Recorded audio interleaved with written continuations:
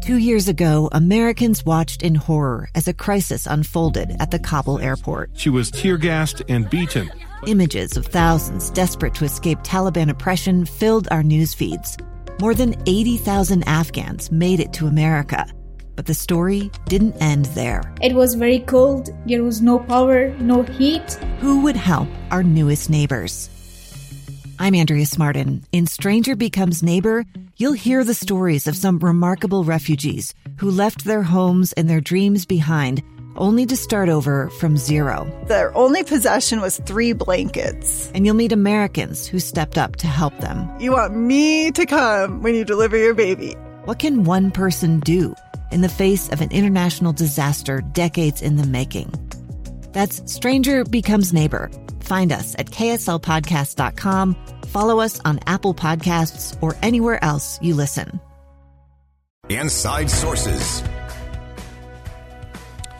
Yesterday was International Overdose Awareness Day, with many people attending a vigil at the state capitol last night.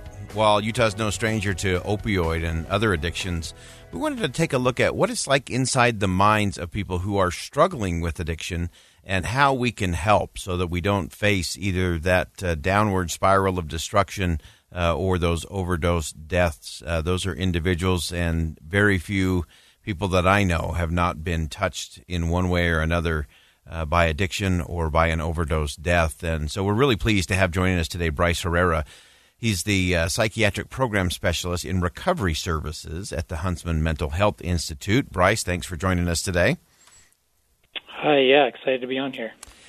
Wonderful. So as we look at this element of addiction, I think it's hard for a lot of people to kind of get their mind inside the mind of someone who's dealing with addiction. From your study, from your interaction with people at various stages of this disease, what is it that we should know about people who are dealing with addiction? Yeah, that's a good question. It's hard, because I think some of the, kind of the symptom that comes with it is often isolation. And a lot of these people feel guilty, feel ashamed. And so sometimes you don't really see them acting or thinking or whatever it is. And so a lot of times it's folks that, they're not answering your phone calls. They're not texting back. They may not be going to work. And so it's really hard to get into the minds of them. But when they come in and see us, again, you'll hear that they're really ashamed. They're really, they don't feel good about themselves. And the substance, the alcohol, whatever it is kind of their way of dealing with that, self-medicating, coping. It's really devastating on the patients that we see. Yeah, and of course we've seen a lot of that exacerbated over the course of the pandemic, where isolation has sort of been the way many have lived and functioned. And when you're isolated, alone, and off balance, and if you're already ashamed and not feeling good about yourself, that's just a really bad space to be in. And one of the things I wanted to ask you about was something we talked about yesterday as it related to overdose, and that is that you do have some who are in addiction, that it is, whether that's chasing the high or the thrill, or whether it's the other end of that, a dependence that maybe started after a surgery or an injury where they were on opioids or something like that.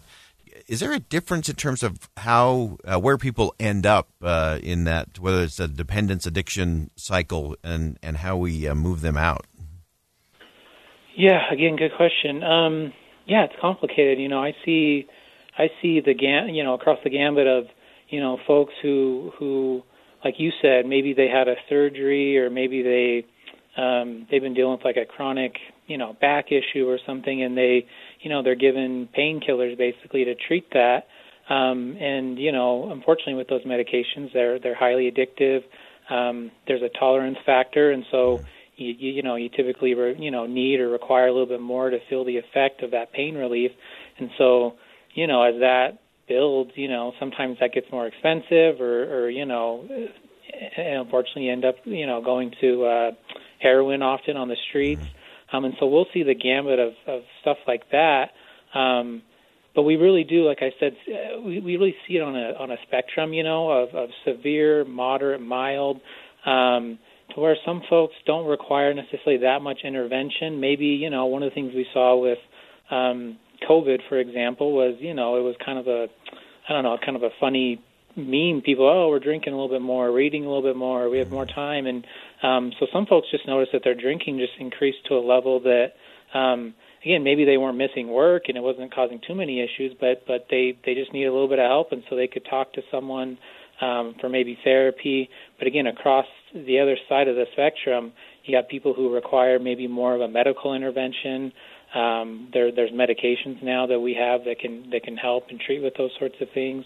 There's inpatient detox services that can help with those sorts of things.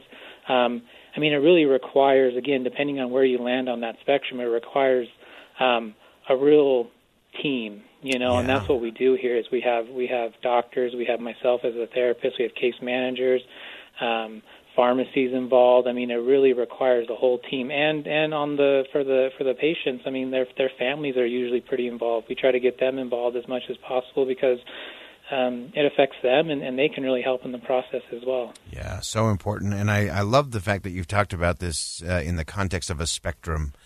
Some people, I think, may sense that they're having some problem, as you said, either with just maybe drinking a little too much or that they are kind of on a path toward a different level of addiction.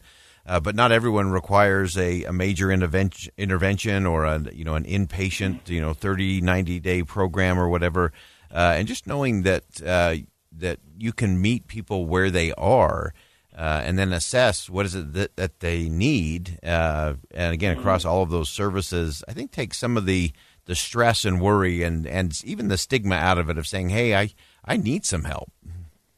Yeah, absolutely. I'd rather someone be over-treated than under-treated. But at the same time, if you got someone, like I said, who's maybe just drinking a little bit more, having a few more drinks than they would like, I guess, to throw them into a 30, 60, 90-day program, it's like, oh boy, this is pretty overwhelming. Versus, someone who, again, on that other side of the spectrum, who's, requiring an inpatient detox, and then they come in or someone says, hey, maybe you should just see a therapist or start working out or something. Yeah. It's not going to work. So it's so important that you get assessed by a professional, because then we can say, okay, you're right here, and this is the recommended and appropriate level of care. Yeah. I just want to ask you one more question before I let you go, and that is for so many, that look on and they sense that a loved one, whether it's a spouse or a child or a friend or a colleague, is maybe on that addiction path, and they're not quite sure what to do about that or how to approach that. What should we know about someone, again, who's dealing with addiction, and how we can best be helpful? Sure. So I think, the first thing I would say is just, trying to bring awareness, educating yourselves. That, we ourselves here at the Huntsman Mental Health Institute, we usually just say, just call. And we may not have the answer, but we'll find someone who does have the answer. Again, yesterday was Overdose Awareness Day. September is Recovery Month. And so there's a lot of awareness going on. There's a Recovery Day I think it's September 11th that they do that, and that's through an organization called USARA. It's the Utah Support Advocates for Recovery Awareness. They're always doing a lot of interesting, fun stuff for people in recovery, but again, family members, friends of people who have someone they know in recovery. But, in terms of what you can do for, again, like maybe a loved one who you think maybe is struggling, I always say just be a listening ear, and I think we can get, I don't want to say confused. I think we have good intentions, and we say, well, you need help, you need treatment, you need this and that, and again, these people are often very ashamed. They're not necessarily happy with themselves, and so just saying you need to do this, you need to do this, it can kind of traumatize them anymore. And so I always say, just be a listening ear. Yeah. Just, hey, if you need someone to talk to, I'm here for you. Here's my phone number. Here's, text me. Things like that I think are so, we don't think of them as helpful, but they're so beyond more helpful than we can know. Wonderful. Bryce Herrera, Psychiatric Program Specialist in Recovery Services at the Huntsman Mental Health Institute. Thanks for joining us today. Thank you. We're going to step aside for bottom of the hour news. Journalist Jane Clayson Johnson was in New York on 9/11.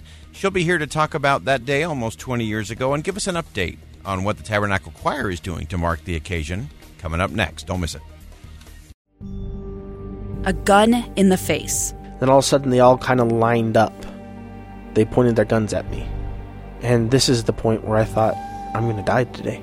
Started 2 years of horror for an American in Venezuela. They said, you need to give us your phone and get ready because you're coming with us. I'm Becky Bruce, and I spent a year researching and piecing together Josh and Tammy Holt's story about their ordeal in a notorious prison. That's when everything started to turn bad. We had another pound on the door. Boom, boom, boom. And there was the police once again. You can binge all of the episodes of Hope in Darkness on KSLPodcasts.com or wherever you get your podcasts.